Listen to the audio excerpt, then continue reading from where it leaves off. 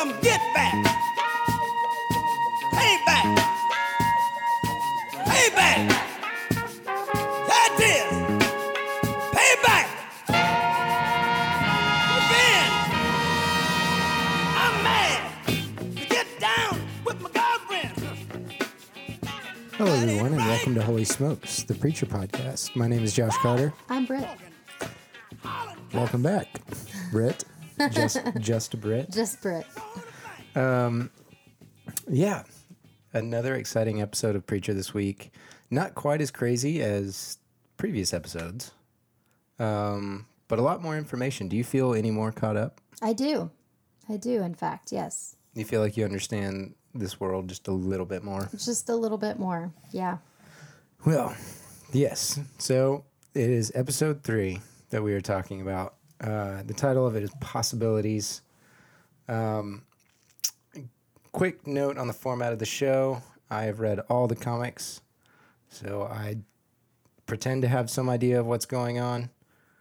I have not read any of the comics, and I make no overtures as to knowing what the hell is going on at any time. So, Well, I mean, it's been pretty tough up until this point. sure. But yeah, so episode 3, The Possibilities. This episode was directed by a man named Scott Wynant. I think I'm pronouncing that correctly. There's only one N in his name. But he's directed a lot of television. He's directed a couple episodes of your beloved True Blood, Breaking Bad, Better Call Saul. Mm-hmm. I mean, he has done a ton of stuff. He's so made the rounds, as it were. I think the Preacher is definitely in good hands this week, and it was a great episode. No writing credits on IMDb for this episode as of yet. There's just a note of Sam Catlin, Seth Rogen, and Evan Goldberg. The usual suspects. Yeah, getting the developed by. So possibly they wrote it. Don't honestly know at this point. But yeah, do you want to jump right in? Yeah. Let's dive right on into it. Well, we open up in Houston, Texas, which is, I feel like the beginning of like a really weird Western, like some director saying, we open in Houston, Texas. It's like, what? No, I don't want to, I don't want to see that movie. We finally meet the aforementioned in episodes past. We finally get to meet Danny, who is not at all as I expected. I, for some reason, just assumed Danny was a man. Makes sense that now. Makes sense that she's friends with Tulip. That she's friends with Tulip. Yeah, I feel like you have to be a special sort of person to be friends with Tulip. But I love this exchange because it starts off with a monologue of Danny's. You don't see Tulip. You don't know that Tulip's there, so you don't know who Danny's talking to at first. But she's telling this very elaborate fantasy that she has of her husband being murdered. And the juxtaposition out of that is Tulip's very dry response of like, for the last time, Danny, I'm not going to kill your husband. And just Danny just sort of sighs, resigns herself to it, and then they go straight to business. So I like this exchange a lot. That's an interesting character, to be sure. There's a little bit in me that wonders something about this conversation. There's a way that she describes her husband that I kind of wonder if it's a certain character from the comics, and it's the reference to the person eating all the time like a pig, with the tusks, and that she almost describes him as like almost obese, and that I think that may be a reference to a character in the comics that has something to do with the man in the white suit that we see at the end of this scene. Okay. Just throwing that out there, comic fans, hit me up on email. We can discuss it because I've been dying to talk to somebody about whether or not that character is who I think they are. But right now, I just have to say that may be a reference to the comic book. I don't know for sure. But the other topic of conversation that they have is about the map. So you remember in episode 1 of Preacher, when he's having his montage where he's talking about the lost, the broken, the crazy, all those things, and it's showing the montage of all the characters that we're going to see throughout the season. There's a map that's laid out. And I told you that the map, you could see something on it that was a reference to something in the comic books. That was like, hey, it's a little Easter egg. And that's what I thought it was at the time. Here in this conversation we get where she asks about the Grail and Grail Industries. That is what was on the map in that montage that I was like, hey, comic fans, you can look out for that. There's a reference to Grail Industries in the first episode. Like, I didn't want to say it was coming. I didn't think it was honestly coming until much later than this, but we get our first reference to the larger story, the larger canon story of what Preacher is. Great, because I've been waiting for one. You're dissatisfied with watching these characters do their thing? I'm not dissatisfied, but I'm just... I mean, you and I had this conversation last night, actually, where there has been the sense that how the series was explained to me, I haven't really seen being conveyed on the show. How the comics were described to me before I knew anything about them. And in an effort not to delve too much into that, I haven't read anything on Wikipedia or anything like that. So that there is a hint of a larger event horizon, so to speak, approaching, that makes me happy, because I think right now that it's still sort of sitting in a birthing process, a holding pattern. Yeah, so it's doing a great job in terms of establishing these characters, their wants, their motivations, their backstories. But now I'm like, okay, I get the gist. Let's move on. So that there is some sort of larger canon approaching makes me happy. Yes. Especially because, again, like I said last night, like I told you, like, well, this is how it was described to me. And like, this is the main objective that Jesse has, is God is not in heaven.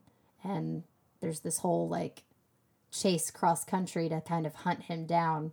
And I'm not getting any sense of that from the show yet. So I'm like, what is this? What is this show even about? Is it about vampires? Is it about supernatural elements? Is it about God? And is it about good versus evil? Okay, well, it's all of those things. Okay, now let's start telling a story here.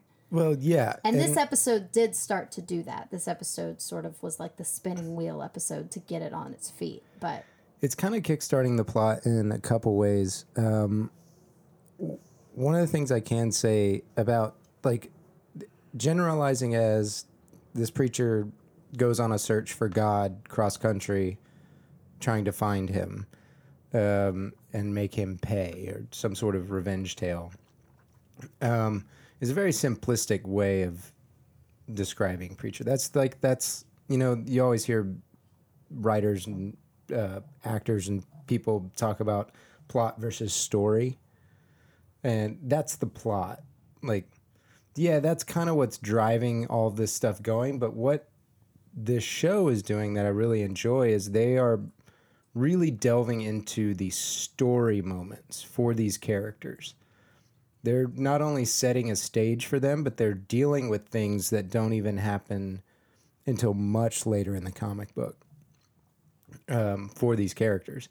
And I'm really enjoying just watching the small character work that they're kind of building. That being said, the part that we get next, where Danny goes to some sort of weird backroom theater where she meets a man in a white suit that's watching basically torture porn. I was watching like a snuff film. Yeah, which part of me wondered, because there's a reference to a movie. You hear audio from an old classic horror movie later on at the Root House, It makes me wonder if like this is clips from Hostel or something like that. It sounds so specific that I wonder if it's a reference to something, but I wasn't able to find that in the time in between watching and then doing the podcast. But if you have any notes, hit us up at holysmokespodcast@gmail.com.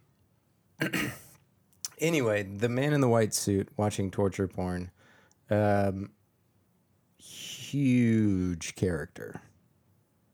Like, there's a reason they didn't show his face, and I think it's because they haven't cast him yet. But that is a character that we will see through the rest of the show. Like, all the way until the end. He is a huge character. So getting the Saint of Killers last week, and now this character this week, which I'm not going to say his name because his name is kind of it's a little bit of a physical nickname for him. So I feel like that's going to give away something about that character if I say his name. But getting the Saint of Killers last week, getting this character this week, I was just like, yes, they're finally doing it. And here's the thing that I think, literally there's a lot going on underneath the surface of this show. So as much as, you know, it seems like it's just like these three bumbling characters trying to, you know, become friends, there's two visual references to like, hey, there's a lot of stuff going on here. And it literally coming out of the shot of the man in the white suit walking down that hallway. The next thing we see is an establishing shot that comes up out of the ground to view the hotel that Fiore and DeBlanc are staying at. And we see the pipe. It's not the same pipe because it's a different location, obviously, but we see that similar style of pipe sitting outside their hotel. There's a lot of stuff going on here. And we can talk about when we reach that final scene, I'll talk about what I think that's a specific reference to in the comics. Because it's something we've already kind of seen. But did you also notice that is this the first title sequence we've gotten for the show? It is, yeah. We have a title sequence now. It's interesting. I kind of dig the theme song. It's tuned down, and it's I like that they didn't go for the totally abstract credit sequences that are really popular these days. I mean, Hannibal was one of those. Daredevil is one. Yep. They went a little bit more Jessica Jones with the title sequence, but I really liked it. Just one thing I did notice is there's a lot of things that we've seen already, and there's one or two things in there that we haven't. So that was kind of interesting, kind of going, okay, like what is going to end up being that scenario? But yeah, so we find DeBlanc and Fiore where we left him last week, talking to Sheriff Root. The more I get of DeBlanc and Fiore, I just love them. They're kind of idiots. They're complete bumbling idiots. And we don't get that impression from them in like the first two episodes. They're kind of treated as badasses. Yeah. But we start to see, and the cracks really start to show. Like there's one line reading that Fiore gives to Root when DeBlanc is like, you have to understand, like, we're undercover. All of our work is done in secret. And Fiore's just like, and leave us alone. Like, he's just very awkward, just like, please go away. Yeah. It's like, I love these two characters in this episode is great. They can't get their story straight. I love that about them. They can't ever agree on what story to tell. Oh yeah, is it some sort of escaped psychopath? Yeah. And he's just like, one of them says no, and the answer is yes. And then the other one concedes and is like, yes, in a sense. In a sense, that's correct. Yeah, I really loved them in this episode. Root kind of, I think Sheriff Root's on the verge of doing something very bad. I don't know what. because he's a completely different character than he is in the comic book. He's an important character in the comic, but he's completely different in the way that they're treating his personality on the show. But I think the cracks are starting to show for him in the way that he kind of turns the conversation back to them and tells this horrible story of some family. I can't remember what the town that he referenced, but he tells this horrible story. Santa Fe, I thought. Was it Santa Fe? Yeah. Of a child being kidnapped and then, murdered. It's like this terrible story. Two kids, actually. Yeah.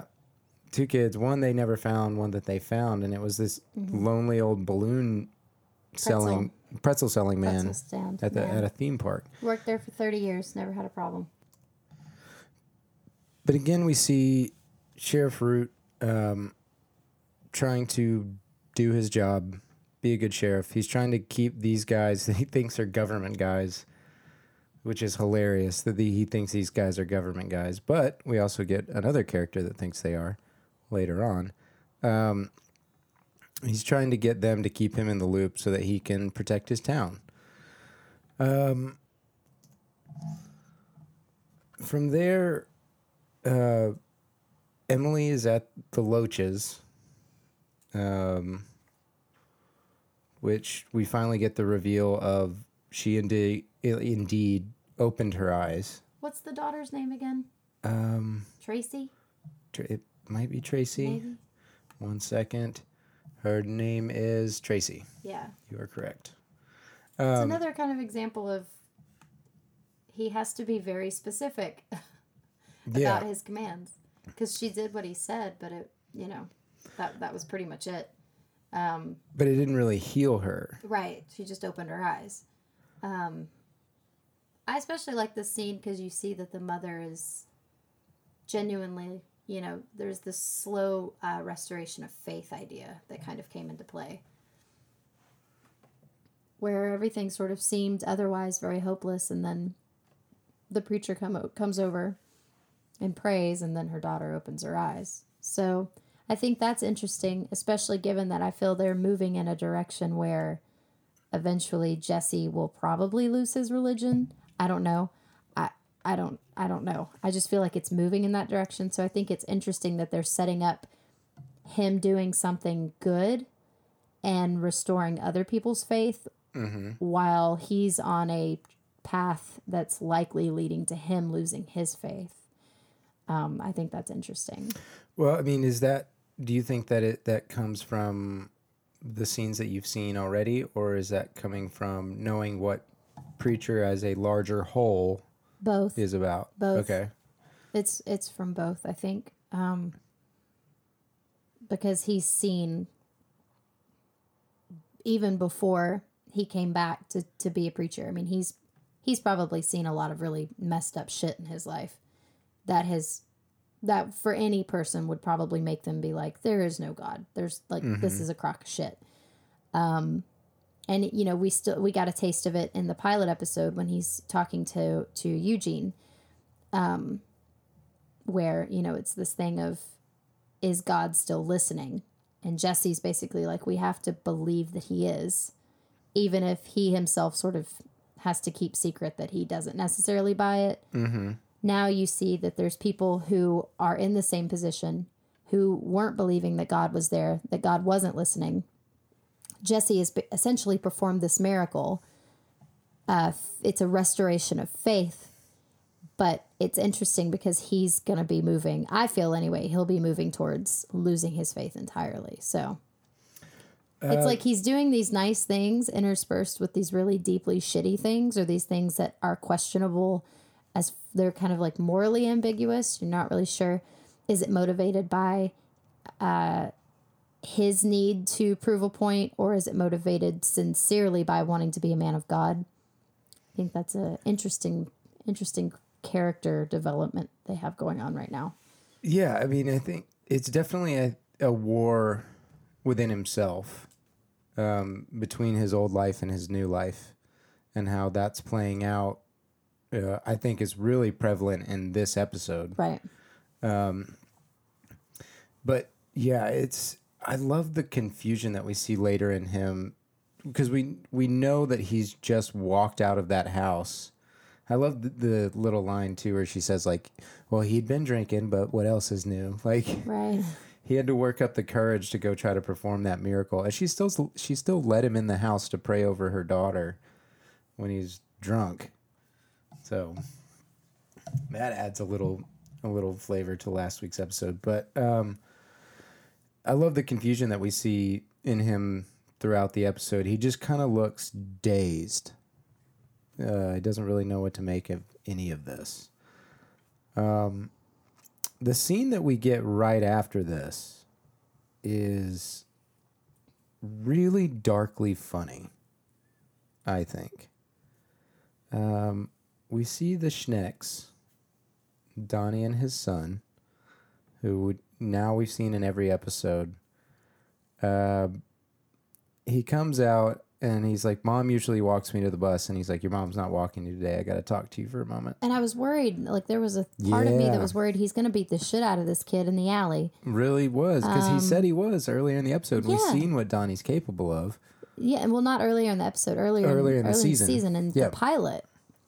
So I don't know if that's a thing where kind of like talked about after the second episode, where we talked about it's clear that there was a lot of time that passed between the pilot and then shooting the second episode.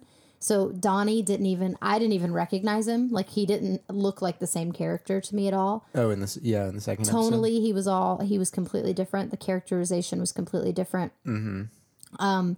I detected a threat, and I was worried, like, sincerely, that he was going to beat the shit out of this kid, but that he legitimately was just having a conversation with him that was this very warped version of having the sex talk for the first time. It was the birds and the bees. It was really unique. He's like, he's not even old enough to have that conversation. He's not even old enough to have that conversation. How do you broach that subject of, Mommy likes it when I hurt her? So if you ever hear sounds from the other room, that doesn't mean that there's anything bad happening. Yeah. That was unexpected for me. Like, I did not anticipate, because we've seen Donnie be so violent.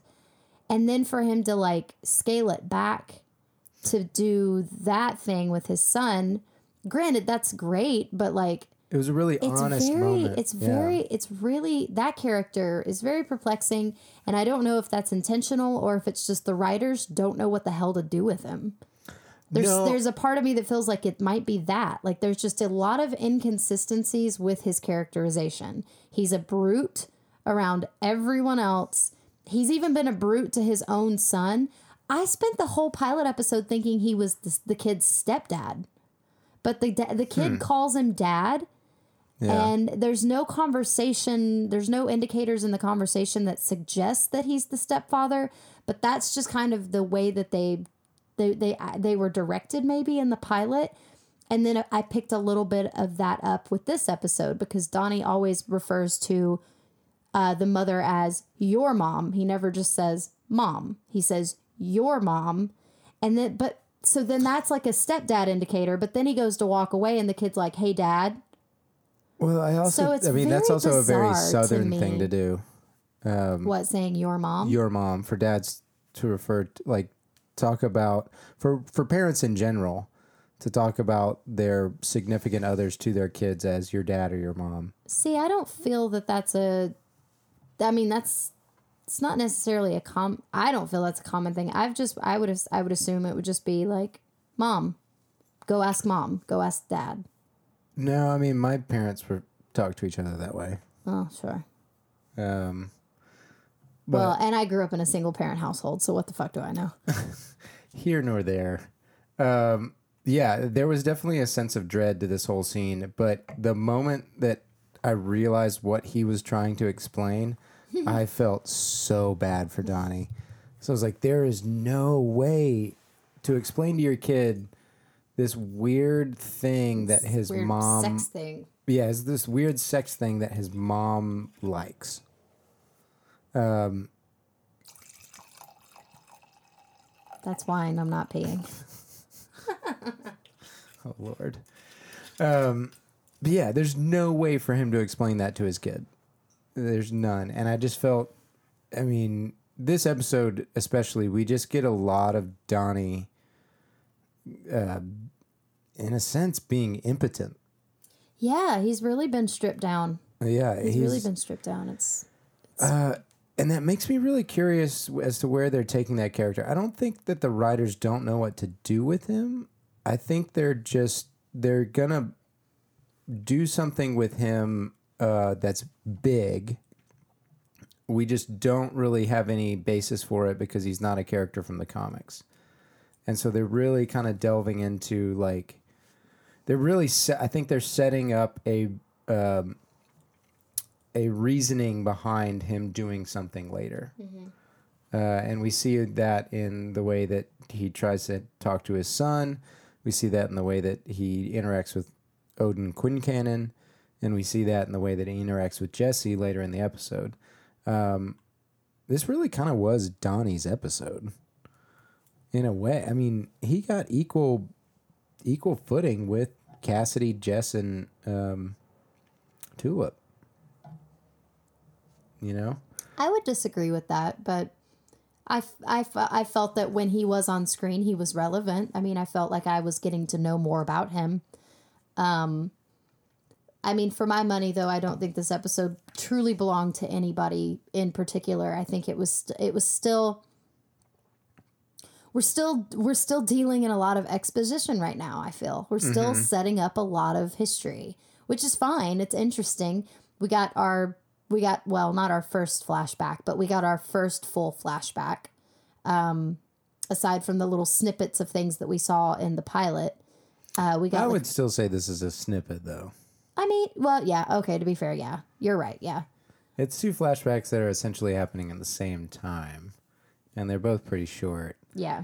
Yeah, but I agree with you. It is a lot of exposition that's going on right now to really set up the world. I don't necessarily think that's a bad thing because I really enjoy the character work that's happening at the same time, while also being a crazy, crazy show. I mean, the last two episodes have been nuts. This one was way more low key, but there were still moments that I was watching and I was like, this is not on any other show. Like, this is a very dark thing that's happening right now. Which one of those is the end of this scene where we get Linus pulling up to the bus stop, the bus driver from last week that Jesse made forget about the girl. Him pulling up to the bus stop and then meeting the girl for the first time. Which just made me... There was like... I couldn't even enjoy it in a sense that because he immediately was like, oh, hi, sweetie, are you new? What's your name? He kind of took a liking to her again. The interest was renewed, and I was just like, fuck. Jesse has to be more specific. Granted, I mean, I don't know. It could be that he was just genuinely being curious, but I couldn't enjoy it. I just couldn't enjoy that moment because I had it in the back of my mind of shit. He's going to take a Shine to her all over again. And it's just going to be a cycle that just perpetuates itself. I didn't enjoy it. I mean, until Donnie walked up and just looked at him and just goes, "What happened to you?" That was the moment that I really enjoyed. It was just like when he walked in and or when the little girl walked in and he didn't recognize her. I was like, man, this is really dark stuff. Like, they're gonna come back to this. They're gonna circle back on this, and they're gonna show you like interacting with the girl, but he's forgotten about her. That is just something that I don't know other shows are brave enough to do, and that's one of the things that I really like about this show is they're really stepping out there and giving you those moments before we go way left field and the plot really starts to kick up and we start to get a lot more of the really weird and crazy, which is we can understand that pedophiles exist. We get into some stuff later that you're just like, whoa, that's a thing? Like, this show goes weird. So I'm just saying, enjoy the quiet moments. Let Cassidy Okay. sit there in his very on it outfit, and just The best line of this episode. Yeah. Hands down. truly, This is my very on it outfit. the way he kind of like adjusts himself back to kind of look proper right before he says it too. He means it. He's literally just wearing a blanket. It's like not even a poncho. It's just a blanket. Yeah. No shirt. No shirt. No shoes. Just a blanket. But yeah, so that actually is the next scene that we were going to talk about, which is Cassidy wakes up to knocking and walks outside and finds Ted Ryerson's coffin sitting in the front yard of the church Poor Ted with Ryerson. shipping labels on it, Yeah. which I didn't really catch that they were shipping labels at the very start. I was like, oh, weird. What are they bringing in now? And I thought maybe they were going to do something, and they didn't, which I'm really glad they didn't yet. But it's poor little Ted Ryerson being shipped back from Florida. And Emily is the one that was knocking, and she surprises Cassidy. And she kind of confronts him about being just a lazy ass. But just watching Joseph Gilgan just do Just chew the scenery. Cassidy. Yeah. He just chews the scenery. That's all he Well, does. it's not even like it's great. overblown. No. You know, he's not necessarily like chewing scenery. He's just really enjoying playing this character. It's that borderline of like it hasn't gone from being so good that it starts to be bad. Mm-hmm. I think. Which then there's the whole it's so bad it comes back around to being good again. But he's on the positive side of that. And she tells him to like go dispose of Ted, and you know it'll be nice to see him finally do something around here. And we see Cassidy get up and try to do something around the church, to try to actually take care of some things around the church. He's not there just to get drunk off communal wine, which he excuses Jesse on. Or excuses himself to Jesse in the next scene when he finds Jesse sitting in the dark, presumably contemplating his newfound power and not knowing how to handle it. And Jesse says he wants to show him something. And we cut to commercial. And out of that, we see Tulip getting a ticket. Did this make you more of a fan of Tulip? Yeah. Neutral? Less? No, totally. More? Yeah. She's great. How so? I mean, it just goes back to what I've said from the start. She's resourceful. She can literally talk her way out of any situation. And I think it's just because she's very street smart. She's scrappy. I like her. Mm-hmm. I like her a lot. I am curious though, like where she got the dog tags from. Has she always been wearing those? Dog tags. Was that what he referenced when he asked her where she served? The ring. Oh. The ring that she had on. Okay. Okay. Yeah. I'm kind of stuck at this moment. Okay, well, don't say anything. Then. We can just move on. I think that's something. Okay. The thing that makes me really curious about that whole scene, though, is whether or not she actually did serve in the army. That's Tulip, though. You never know if she's telling the truth or not. Well, you never know, but it would be an interesting.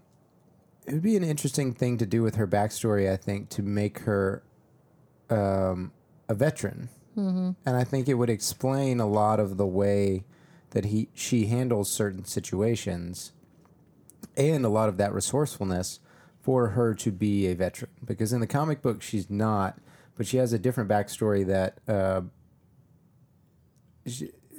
that explains the way she is in the comic. We've talked before about how she's different. She's a little more feisty. She's a little more extreme in the way that she handles situations, and she is more violent on the show than she is in the comic book.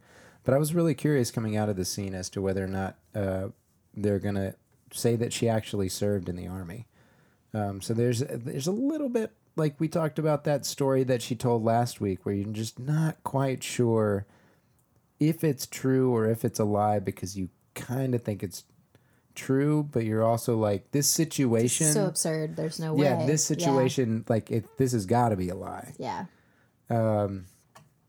But the ring, I think the ring may be a reference to something else.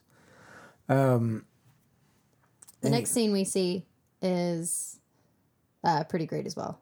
One of the brief, like, comedic moments of the episode. Because there weren't as many as there have been in the past 2 episodes. I loved this scene.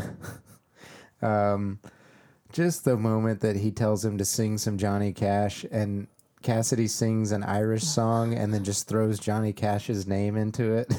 And that's the only Johnny Cash that he knows. Who's the governor of Texas? Chuck Norris. I don't know that. Yeah. Oh man, this whole scene is just hilarious. Tell me a secret. I like Justin Bieber. Shite. It's great. I do really like that every time that Jesse uses the voice, it's a stylistic thing that I noticed this episode. Every time he uses the voice, they always shoot that scene with really wide angle lenses, which is something you don't see a lot in television for sure.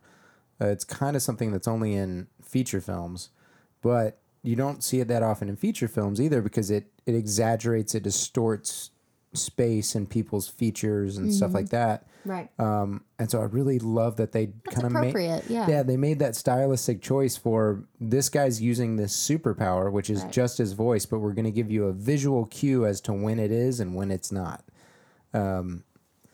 which is going to become more important. And we see that, in this episode, Jesse's big choices are choosing not to use his power or to use his power. So I really love that they gave that visual cue. And if you go back and watch that scene, it's a close-up and it's very subtle, but if you just kind of look at the spatial relationship in the background, and then when it cuts out of that and Cassidy tries to convince Jesse that, hey, this is a really great thing, the spatial relationship of the room has changed. And that's kind of your clue to that it's a very wide angle lens. So that was a thing that I noticed that I really enjoyed. We also get one of my favorite film references I've gotten in a movie or a TV show in a long time. And it was a movie that I never thought I would hear ever referenced. And it's the John Travolta movie Phenomenon. Which is a very weird movie about a man who ends up getting a brain tumor, which is why that's what the explanation of John Travolta's powers are is that he has a brain tumor. Is that he has a brain tumor. Yeah. And so that's why Cassidy is like, hopefully it's not that one. I really just appreciate Cassidy as a character having so much knowledge of pop culture, but he's a vampire that's lived for 100 years. Yeah, well, sure, but I appreciate that they're leaning into that. It's not that he's just some cloak and smoke machine and, little brooding type that sits in the corner and avoids all of humanity. He's been out in the world. He's been living it.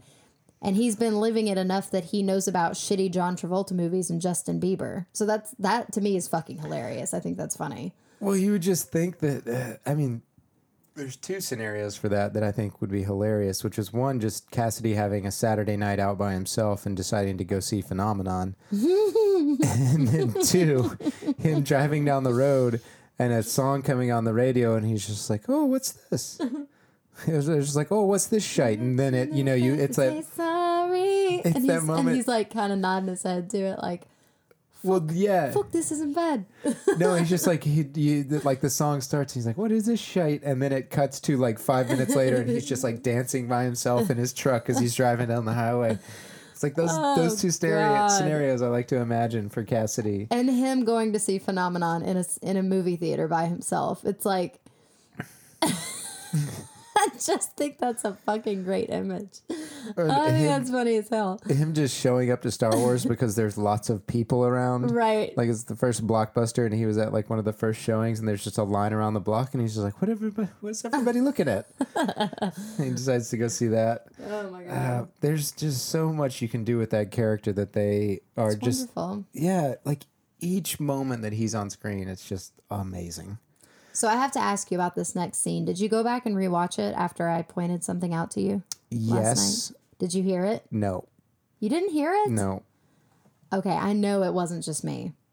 So the sequence after this is another Odin Quincannon appearance, sitting in his office, and he is listening to an intercom speaker that is playing cows being slaughtered. Like, that's all you can hear is cows being slaughtered. Mm-hmm.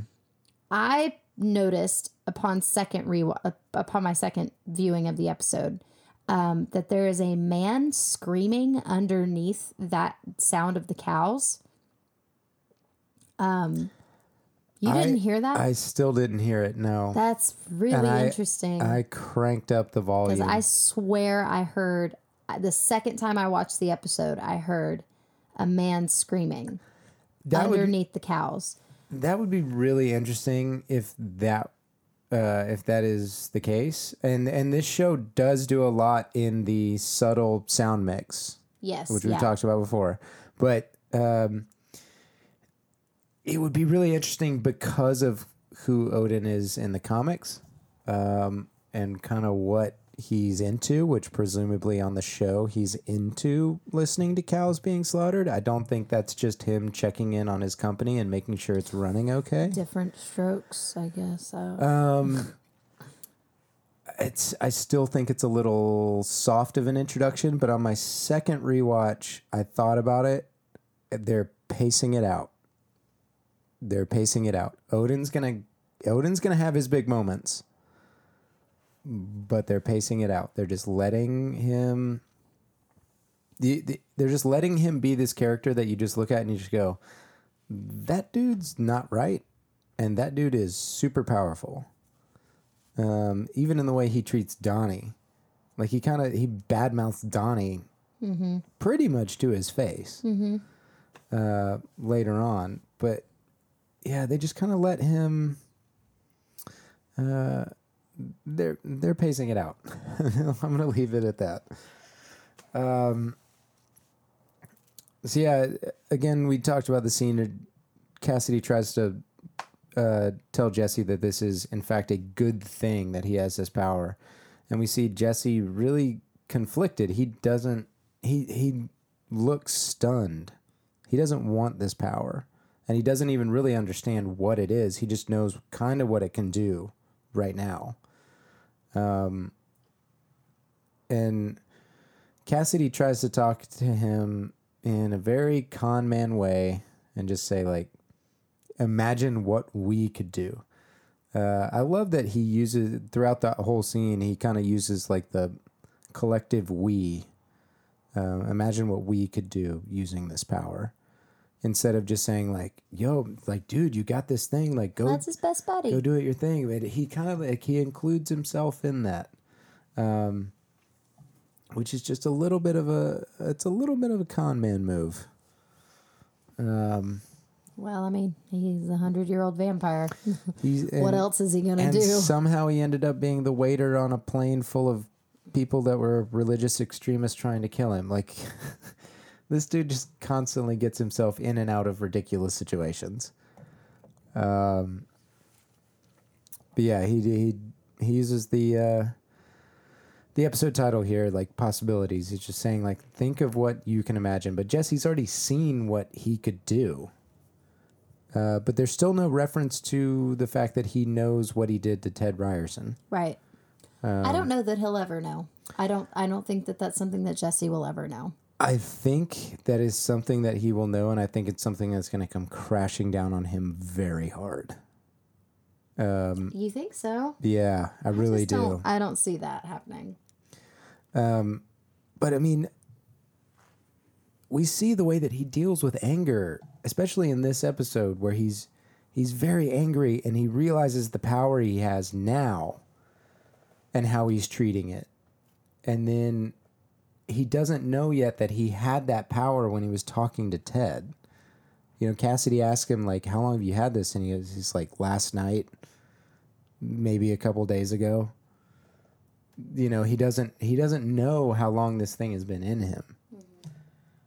him. So I think that's something that's really going to come crashing down on him pretty hard, to realize that he just got so irritated with this person and just wanted them to stop talking that he ended up killing them. And I think that for Jesse as a character, I think that's really going to weigh on him. Whether or not we'll get that, I have no idea. But what is the next scene? Oh, Tom Cruise's funeral. A sentence you never thought you'd hear. No, well, Or at least in, for I mean, a maybe couple more years. Yeah, maybe eventually, but Maybe eventually. hopefully a gonna very live long forever. time, Tom. Hopefully a very long time. Please don't sue us. He just came out with a Jack Reacher trailer today, and I can't wait to see that. But Good on you, Tom. yeah, so Fiore and DeBlanc are watching Tom Cruise's funeral on TV. I just love how frustrated you can see Fiore being. He's the taller one, Yeah. by the way. Taller, skinnier one. Yeah, the taller one. He has the best line later in the episode. Oh, well, save it. Remind Yeah. me. Yeah, Because yeah. I want to know Yeah. what you think his best line is. Yeah. But yeah, so they're arming up. Odin Quincannon in the next scene gets a letter from some environmentalists. So you can you get another layer of, this dude's up to no good. The important thing that happens here is poor Donnie can't even pick up a tray full of meat or a sandwich or whatever it is that Odin Quincannon eats. I would assume meat, and that is a reference to something. But, yeah, poor Donnie can't even pick up a tray. He tries to walk away, and Odin just says, like, my right-hand man, and he doesn't even have a right hand, which is kind of cruel. That's a really fucked up thing to say to somebody that got their arm snapped in two and squealed like a rabbit in a bear trap. Well, yeah, I mean, I would too. Someone just snapped my arm in half. I would probably squeal like a bunny in a bear trap. Do you notice too that Odin is typing at the oldest computer of all time? Oh, everything in his office is from the late 70s. It's so old. The man still has like one of those intercoms that like Don Draper uses that like you press on it. Diane, will you bring me my coffee? Yeah, it's and got Diane can't hear you half the time. the roll-up The knob roll-up for knob volume. for volume. Yeah. Everything in his office is like from the late 70s. Yeah, so while feeling really bad for Donnie, I was laughing about how old that computer was. We catch up with Cassidy after this. He's Cremated dead, right? He's cremating Ted Ryerson. So, I don't know why I think that's so funny. Well, here's probably why you think it's really funny. He would catch on fire and burn up if he walked into sunlight. walked into He's sunlight. watching this body be burned, and he he's is literally wearing the same blanket from earlier, and now he's wearing one of those little straw hats that I don't even know like the source of them. I feel He like found them in the it's some- closet. They're like an Eastern European, like Far Eastern European, like Far Eastern rice European. patty hat that you would wear. I mean, he looks ridiculous. It's absurd. So funny, but And he is cremating Ted Ryerson. that juxtaposition, like him looking down on that fire and just going, "That could be me," is like really sad. But it's one of those things I didn't catch until my second watching, and then I thought about it, and I was like, "Oh man, that's kind of." It's another one of those things. It's really dark. Mm-hmm. It's a character watching like what could be their eventual death if they ever walked out into sunlight, and we keep seeing Cassidy get called out of that church at All hours of the broad day. daylight. Which we'll actually get to. I think he actually catches fire later in this episode, and we just see it referenced off camera. But he's doing that, and he sees Fiore and DeBlanc drive by in the same car that they were in previously. And so he's kind of like, what's that about? But he doesn't recognize them there. Right. which is a brilliant setup for a joke later. But so he takes off. We catch up with Jesse driving down the road, Tulip pulling up next to him. She again is trying to kind of talk him down from his, I think she considers it a high horse. Yeah. That's the general air that I get from it, yeah. Yeah, and I love that he's like, do I seem different to you? She's like, what do you mean? He's just like, something happened. She's like, I don't even know what that means, Jesse. Like, so confused by this person that is deeply confused, but you kind of see that he kind of enjoys that he has this thing now. Like, he has something that she doesn't know about him, which I think is a really interesting idea. And I think, And so yeah, yeah, we'll get to that reintroduces scene the later idea at the of gas job. station. She But says that Houston says hello, yeah, it's, that he's not saying hello back, kind of offends her. She reveals in this scene what she's actually been trying to get him to do, which is not necessarily return to a life of crime, but to, Exact some vengeance. yeah, exact revenge on the person that presumably destroyed their relationship, is I think how she views it. Yeah, for sure. We yes. don't really get any hints as to how Jesse views it. We know that Jesse views it as like, he's very angry about it. Because once she reveals, like, hey, this is where he is, and then he, she's already told him, he's like, I'm trying to be one of the good guys, and she's like, there are no good guys. I love that line. There's just guys. There's just guys. Which is definitely how I think she views the world. I think Jesse has a much more hopeful view, not necessarily in reference to specifically guys. I think this is more of the general northern, hey, you guys, instead of, it being male or female. I think Tulip definitely thinks it's only guys. Jesse's trying to be good. She reveals this man, Carlos.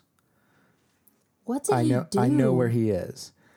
What did this guy do? This is Other than leaving them at a bank robbery? well, maybe? this is where I'm at a loss, Oh, really? because Carlos is not a character from the comic book that I can find any reference to. He may be like a twisted version of another character, but I don't think he is a specific reference to a single character. Okay. The one thing I will point out about this from the comic books in this sequence is Jesse's flashback of killing the guard. We finally got the Preacher comic book hair. Jesse's giant updo. That made me laugh out loud so hard, because that was one thing that, like, when they first released the picture of what's his name, of Jesse Custer, Dominic Cooper as Jesse Custer, I was like, oh, that's an interesting way to do that hair. Yeah, that makes sense for like a modern era.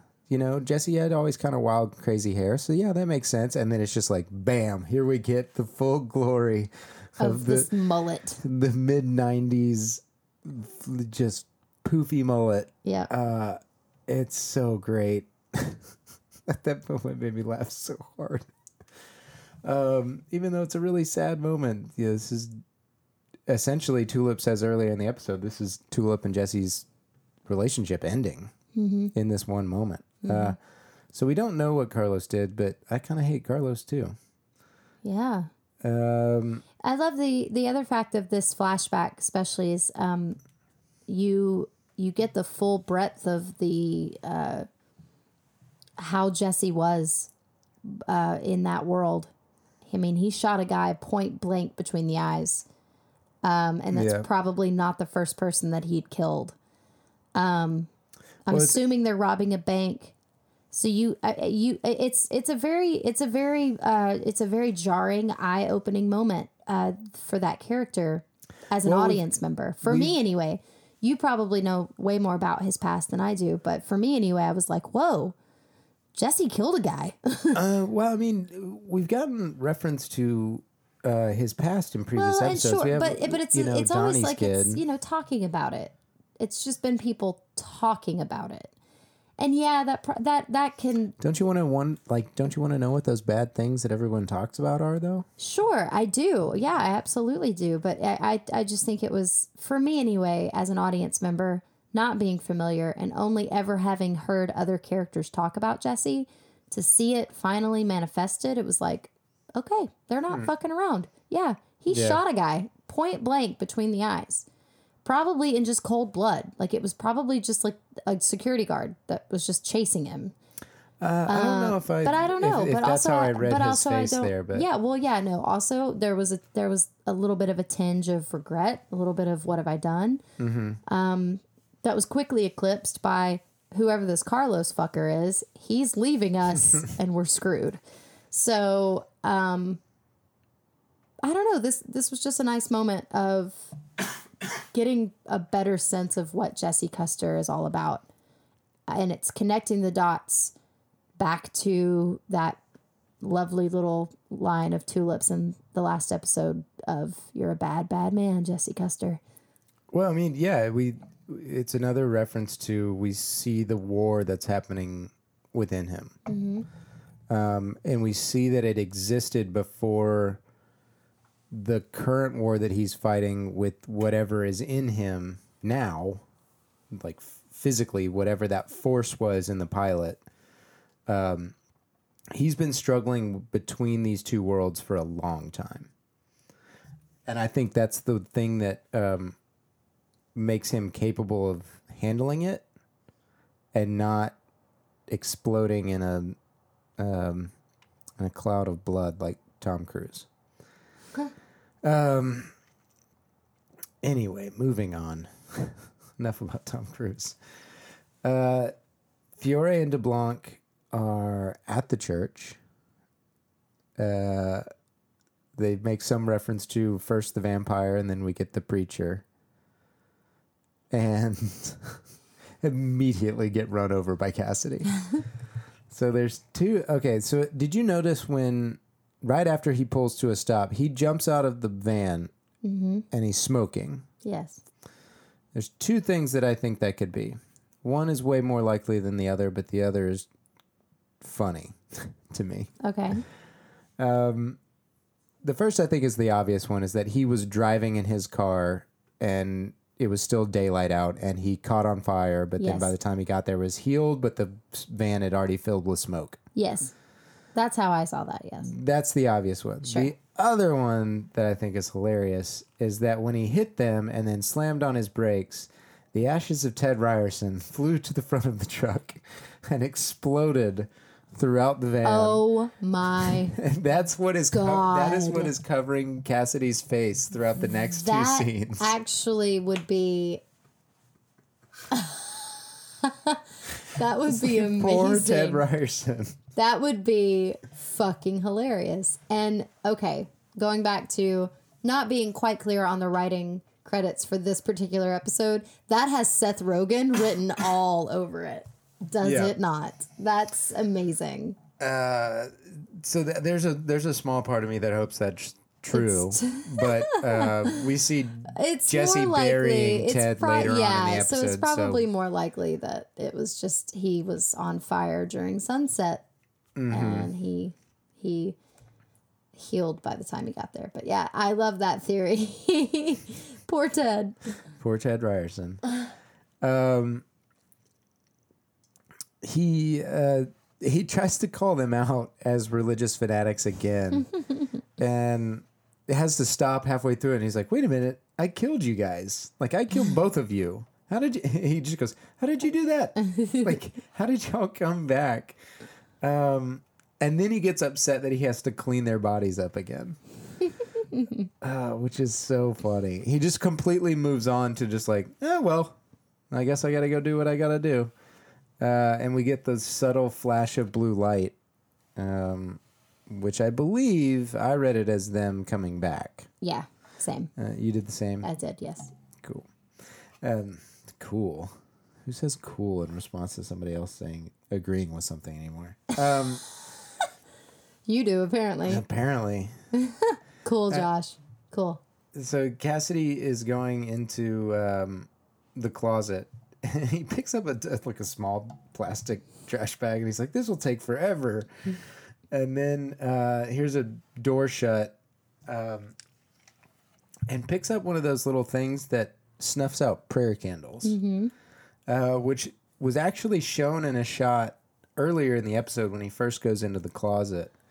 They did a little pan across it and kind of set that up in a nice way.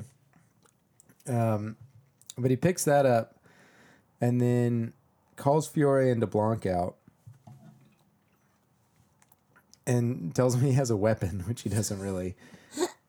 He finds poor Fiore, for some reason, cowered underneath one of the pews and starts hitting him before DeBlanc stops him and is just like, "We're not here for you." What? And they, so they sit down to have a little chat. But the show moves on.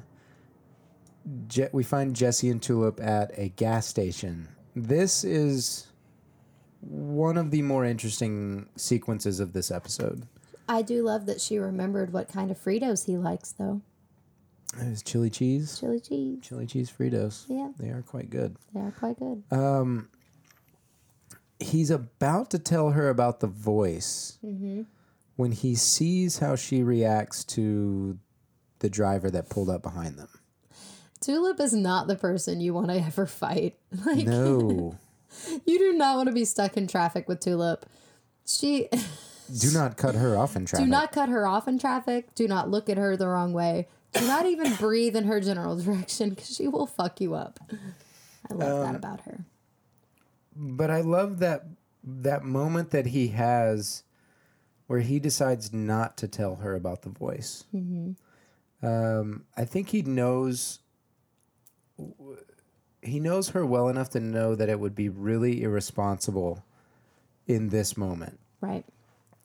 And I think that's a very important thing as to how when Jesse and Tulip and Cassidy finally get together as their little trio of friends, that's an interesting dynamic that he would trust Cassidy with something that he would not trust Tulip with. That is, yeah. Yeah. And the Tulip has changed so much on this show from the comics that I don't really know quite what they're getting at, but I think that's an interesting idea to kind of be on the lookout moving forward. That he doesn't necessarily trust her. And like I talked about earlier, when she pulls him over on the side of the road, he kind of has a moment where he's really excited to know something that she doesn't know. To know something about himself that she doesn't know. So there's still that relational dynamic between them that they can't quite get on the same page. Do you feel that it's equal parts he doesn't trust her and he doesn't trust himself with her? Or do you just think he just doesn't trust her at all? Because the way I've been reading it, if I'm honest, I agree with you. I don't think he trusts her. Yeah. I don't think there's an internal struggle with him at all when it comes to her. I think he's very clear cut, like, we had something once, but that's over. You don't know me anymore because I've changed. And she likes to think that she knows him because she knows the old him. And she's trying to tempt him back to that direction. But I think that Jesse... Okay, I'll phrase it this way. I think if they're moving in the direction of a love story, I think we're going to see it become a thing of they're going to have to relearn one another. They're going to have to get to know each other again. Because right now, I think it's fair for Jesse to say, you don't know me at all anymore.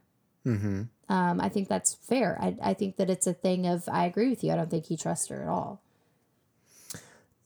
Yeah, and there's also some reference to Tulip's character in the way that we've seen her kind of be two-faced is a wrong word because I don't think she's being two-faced in a malicious way.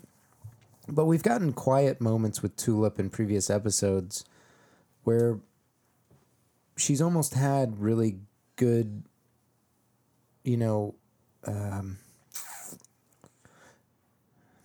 normal thoughts. I don't know how to quite phrase that, where she's said things that you're just like, yes, you are a good person. But it's almost always to herself. The bravado that she puts on to everyone around her is this really crass, abrasive thing that she's even doing with Jesse now. Yeah. Well, it's a defense mechanism. Yeah.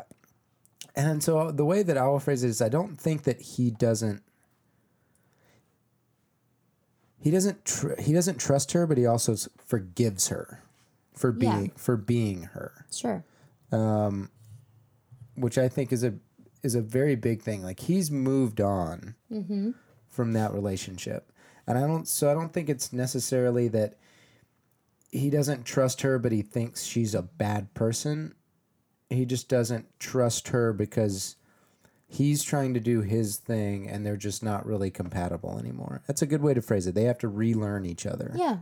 In order for that relationship to come back. Is that how it is in the comics? Yeah.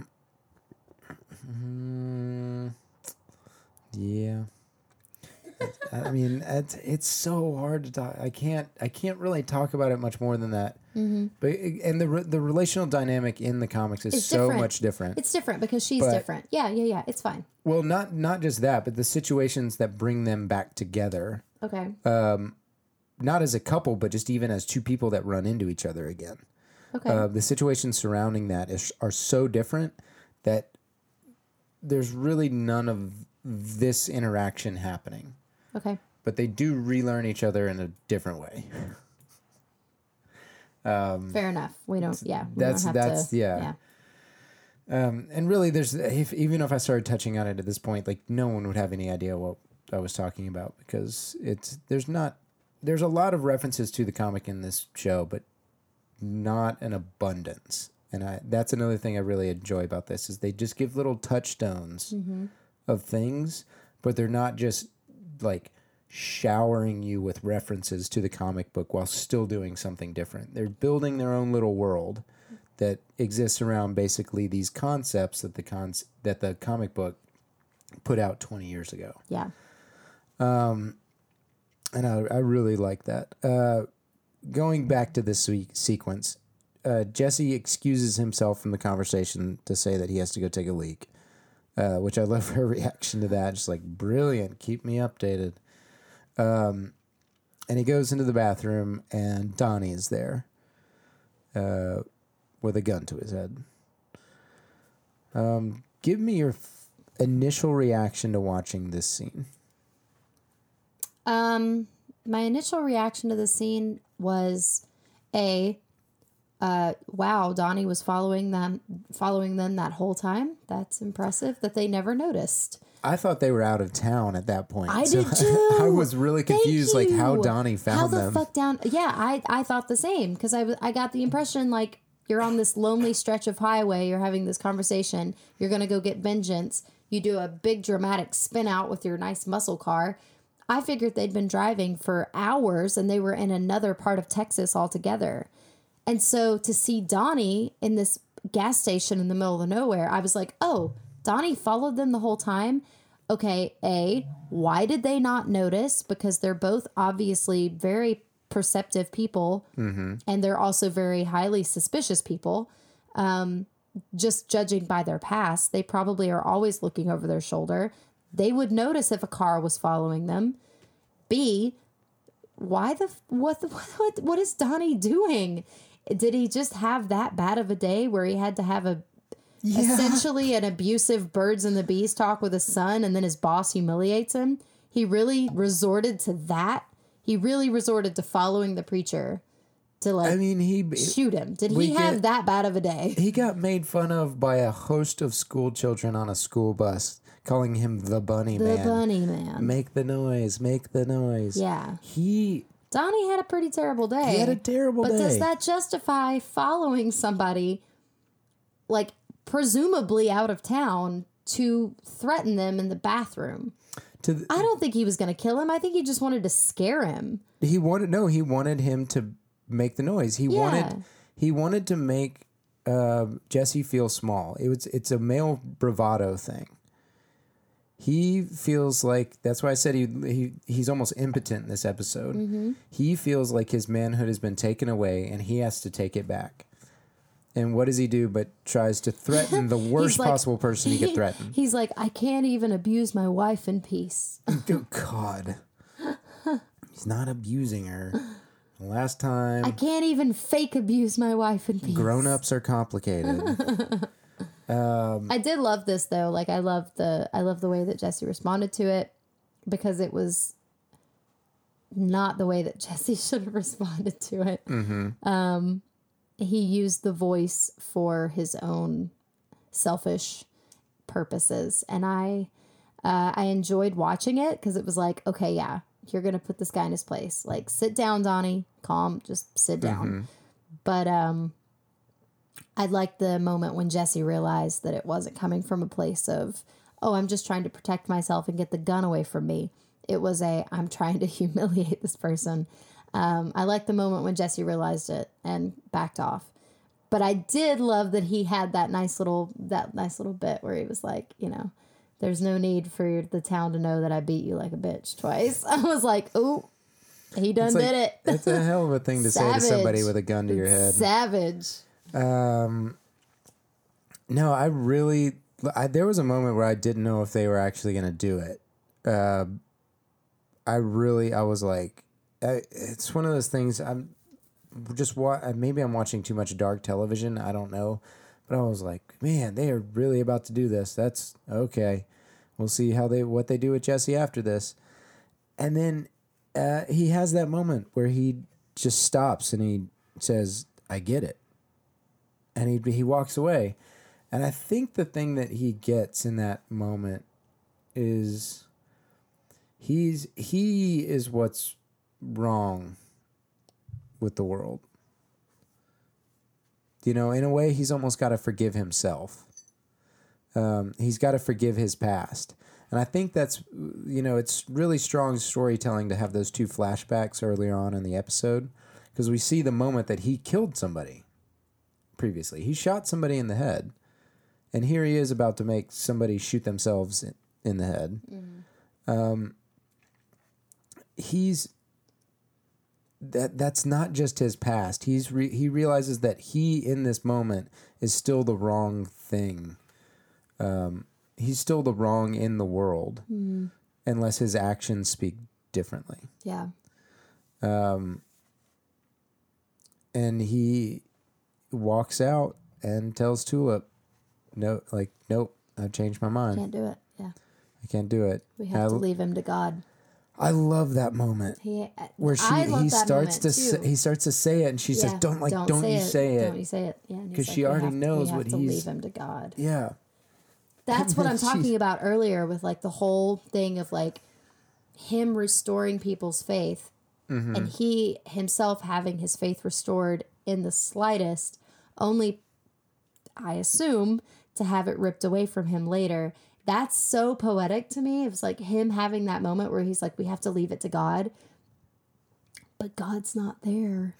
Well, I mean... God's not there to leave it to. And I feel like as soon as Jesse realizes that, like all hell is going to break loose. I feel like it's more of a... He's talking the talk. Mm-hmm. He's using the words that he thinks that he should use.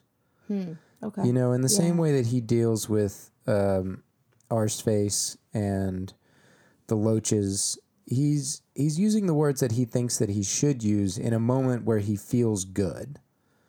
And that's how he's trying to explain to Tulip why he is trying to do good. But he's using what he thinks are the right words, but they're just not the words that someone outside of his congregation would accept as truth. Where again, we see this show tackling an idea of religion versus those outside of religion and how they interact with each other. I think it's a fascinating thing to try to do through steep genre television or genre television, television steeped in genre. God bless America. I think it's a fascinating thing to do through that lens. And he walks away, and I have no doubt that she will be back next episode with some new plan to drag him back to his old ways. Oh, she's resourceful like that. She'll find something.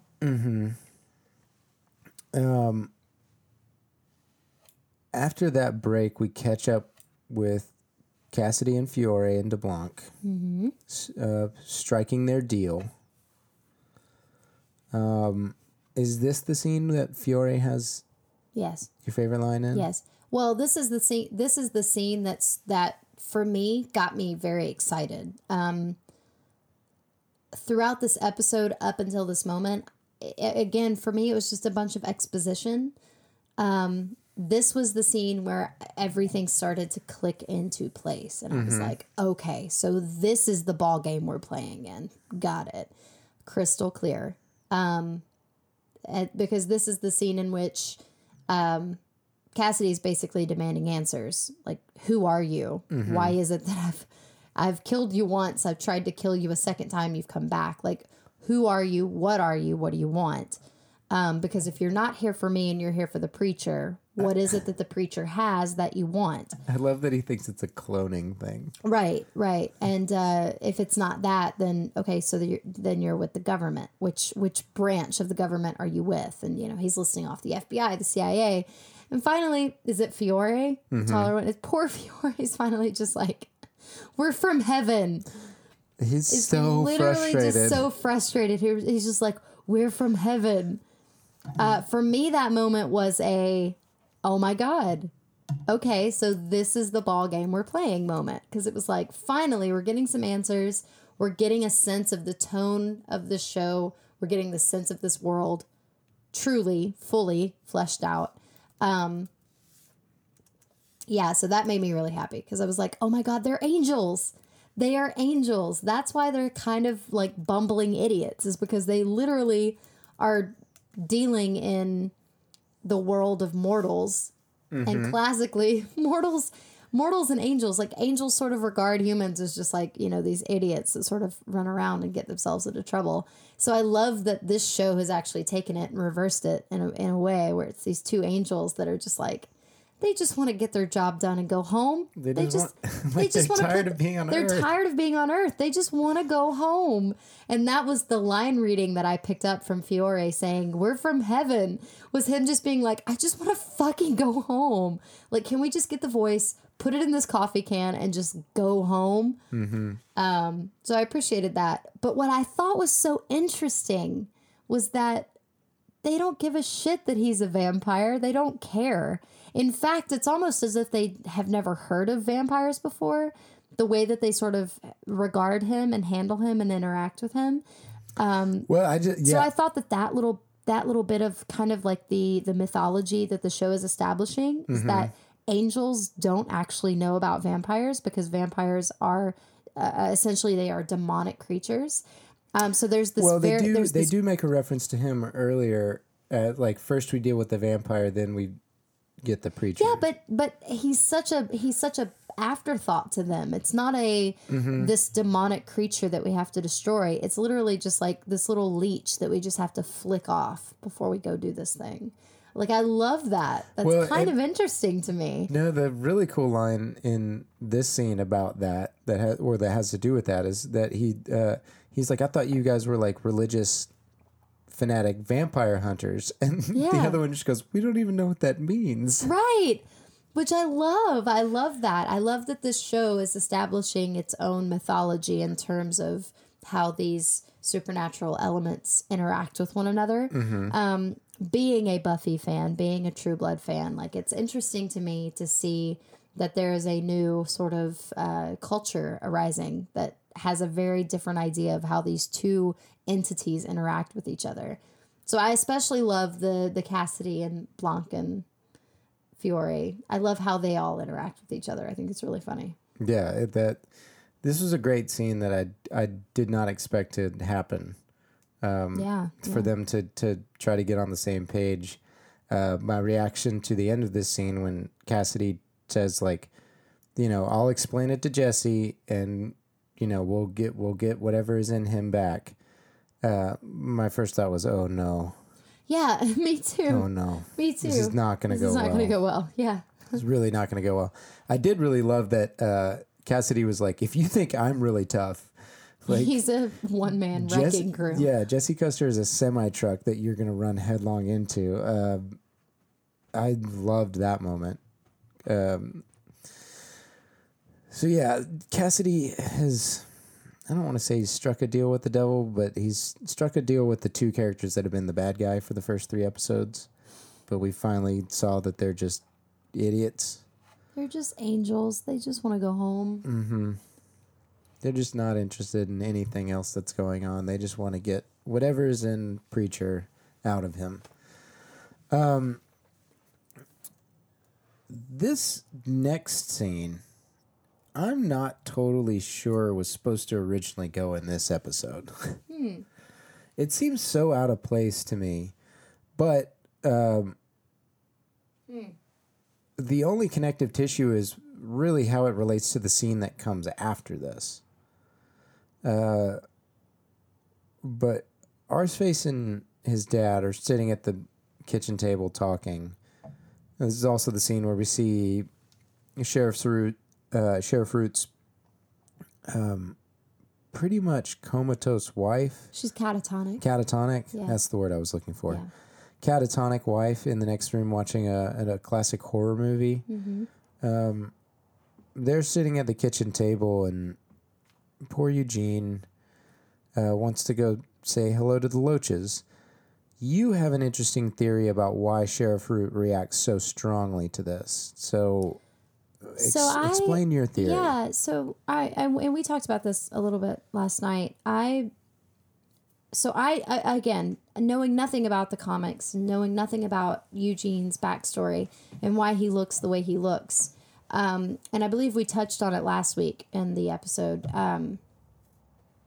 I had the theory that there was some sort of tragic accident that maybe happened, that Eugene was responsible for, either because he was under the influence or whatever. And then, you know, wrought with guilt, he tried to shoot himself, and that's why he looks the way he looks. So, this episode, when he mentions to his dad, "Did you hear about Tracy? She's opened her eyes." I thought it might be good if she had some visitors. And Root is immediately like, you stay away from them. You do not go over there. Do you want to get murdered? Was kind of like a light bulb moment for me, because I immediately thought, oh my God, Eugene is the reason why Tracy was in the coma. Yeah, So that would be really sad. I don't know what happened there, because you and I think maybe we did on the episode last week, but we theorized like, maybe she got kicked in the head by a horse because she loved horses. Yeah, her mom talked about But I like don't she'll never think ride a horse again. Right. But I don't think it was- the wound on her head looks It's- vaguely hoof. Yeah, Printy. yeah. So I just assumed it was just this very tragic accident where she just got kicked in the face by a horse. But after this exchange with Eugene and his dad, I was like, okay, something is not adding up. I feel like these two events are connected, and Eugene is somehow responsible for her being in a coma. And then, you know, because of guilt, he shot himself in the face. Yeah. So that's my theory. I'm sticking to it. Until they prove me wrong, I'm going to say Eugene knows what happened. And that's why his dad was like, under no circumstances do you go talk to that family. That's a bad idea. Yeah. We shall have to see. Because you don't know, do you? I know Arseface's backstory, yeah. Okay. But as it relates to the Loaches, who are not in the know- comics. Yeah, the Loaches are not in the comics. Okay. They've changed. I know for a fact, like Seth Rogen and Evan Goldberg and Sam Catlin have talked about how they changed Arseface's backstory because it's not timing wise, culturally wise, it's not topical. Okay. Interesting. Wow. I want to know more about that. It has to do with a certain famous person committing suicide. But there's a lot that builds up to that. Okay. And that's where I could see them working in some of that. Something else that's culturally relevant? Something else that's Not more... necessarily making it culturally relevant, but taking the other aspects of that story and amplifying them in a way that would justify somebody trying to take their own life. Interesting. Oh my God, I'm going to have to avoid Wikipedia so bad tonight because I really want to know. I mean, I could just tell you now because it's not, they've already said they're not going to, this is not the reason why he does it on the show. Okay, go. Kurt Cobain. Okay, so he's a huge fan of Kurt Cobain. Huge Nirvana fan. Okay. He finds out Kurt Cobain killed himself, and this is in issue 1. This is not a huge spoiler. Okay. Somebody tells somebody else the story of Arseface before you actually even see Arseface. Yeah, so he finds out that Kurt Cobain killed himself with a shotgun. He tries to do the same thing. He messes it up, and that's why he has the face that he has. Okay. Wow. Eventually, yeah, so in the comics, you get like it's like a 3 or 4 issue run that gives you his entire backstory. Okay. And in the comics, when you first meet him, his mom is not around. Eventually, you find out that she left, but before she left, she's similar to the way she is on the show. Which I already feel like I'm saying too much. But there are aspects of his story that you find out, his backstory, that I think would work well in this show to justify his taking his own life outside of being a huge fan of Nirvana. Are we looking at heavy drug use, alcoholism? I'm not going to say much more. Okay, because right now I'm gonna go ahead and put it out. I'm gonna go ahead and say it. My theory is that he was just a douchey high school kid, bored. He was probably doing a lot of drugs, and he was probably drinking a lot, and there was some sort of accident that involved Tracy that he was responsible for, and that's why Tracy is in the coma. We'll see. And because he was so wrought with guilt, he tried to kill himself, and it failed. And that's why he feels like God isn't listening anymore, because God hasn't forgiven him. We'll see. I can't tell. I'm not going to tell you I'm if not any of asking those you aspects to. are right or wrong. I'm not asking you to. I'm basically just telling you, like, that's my theory. Yeah. Yeah. We'll see. We'll see what old Eugene Arseface's story really is at some point. One of the big reasons I don't think that this scene was supposed to be in this episode is that he ends it with actually the title of next episode, which he calls the world a giant monster swamp, which is the title of next week's episode on Preacher. And we immediately cut to Jesse giving the funeral for Ted Ryerson, which I think disproves my ashes in the passenger seat theory. But he's reading from 1 Corinthians 15:51, which is supposed to be a hopeful passage. Classically in the Christian tradition, that was something being written to give hope to the downtrodden. And here it's used very much in a way that is ominous. There's one key phrase in this passage, and there's the final shot of this episode, bookended with, like I said, the one of the shots at the very beginning with the pipe coming up out of the ground. That I think I know what they're referencing, and it makes me very excited. Should I say? Go for it. I think they're referencing the Saint of Killers. Okay, so why is he underground? That I'm going to leave for you to discover. Okay. I can't. I mean, I honestly cannot. I can't tell you any more about that because it's just going to give away his backstory, which I'm assuming we're going to see at some point on the show. Since we got part of it last week, that's what I'm basing that on. We referenced it last week, then we get a couple references to that this week in the pipe, something coming up out of the ground. There's danger. Something is coming from the ground that is going to wreak havoc on this small town. Right. We get that, there's the shot, and then we have the conversation with Fiore, DeBlanc, and Root about how something bad is coming. And then there's Jesse reading this ominous Bible passage, and then we get the shot, and we see the thing actually open up and kind of boil over. Right. I think the Saint of Killers is coming, and I think he's coming before too long. Which really makes me happy. I love that character. Absolutely love that character. Anyway, that's my theory about what those specific shots could mean. All right, then. Another thing we get in this scene, just to kind of a little Easter egg to close us out, is we see his dad's grave. We do, yeah. He's returning to the same church, the same very cemetery that his dad was buried in. Yeah.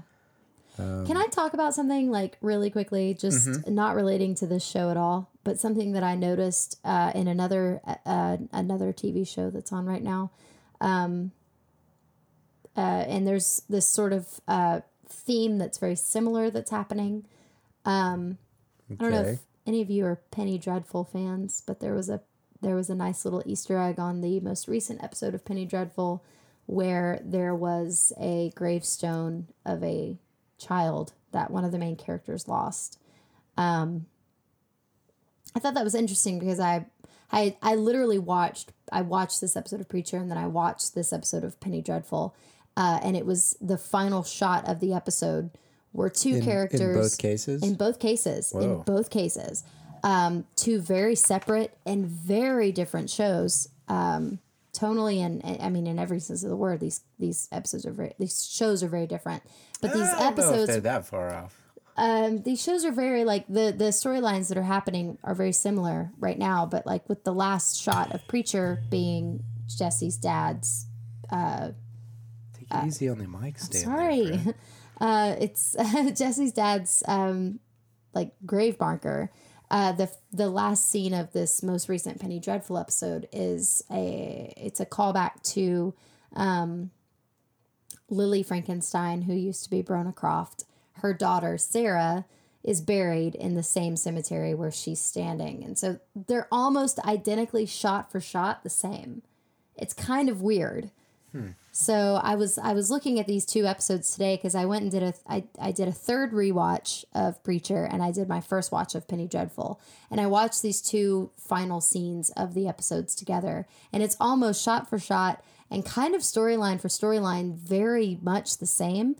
So I thought that was interesting because it was this nice little divide between these very different shows that are on different networks even, but it's kind of the ghosts that haunt us. It's the rule of twos. Yeah, well, it's a ghost that haunt us, and it's it's the idea of trying to live up to a legacy of sorts. I thought that was interesting, though. Yeah, it was just something I noticed. It's not important.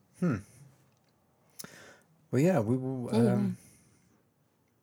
I have nothing to add to that. I have not watched much of Penny Dreadful at all, so I can't really speak to what that show's doing. Cool. Well, yeah. But that brings us to an end of episode 3 of Preacher. Yay. Titled The Possibilities. We will be back next week with another recap for, like I said, Monster Swamp. Which, who knows what that could be. Because there's a couple shots in the next time on that look like they're shot in a swamp. So we shall see. what exactly the Monster Swamp is. But until then, Britt, where can they find you on the internet? You guys can find me on Twitter at Britt L. Bird. You can find me on Twitter at Josh B. Carter. As always, you can email us. I'm sure at some point in this episode we said something wrong. And I'm sure I've missed several references from the comic book. It's been a while since I've read them. But if you would like, you can email us at holysmokespodcast@gmail.com. Britt, what's our Twitter? It's Holy Smokes Pod. It is. Yeah. We cut off the cast. Yeah, so give us a tweet, give If us an only Donnie email, could cut off the cast. holler at us. Oh, you just breezed right over my joke. Fine, it wasn't that good anyway. I mean, I wasn't going to say anything. So yeah, reach out to us there. Hit us up. We promise to respond. But yeah, Yeah. until next week, peace be with you. Why peace be with you? It's a priest reference. Oh, dear God. It's a preacher reference. All right.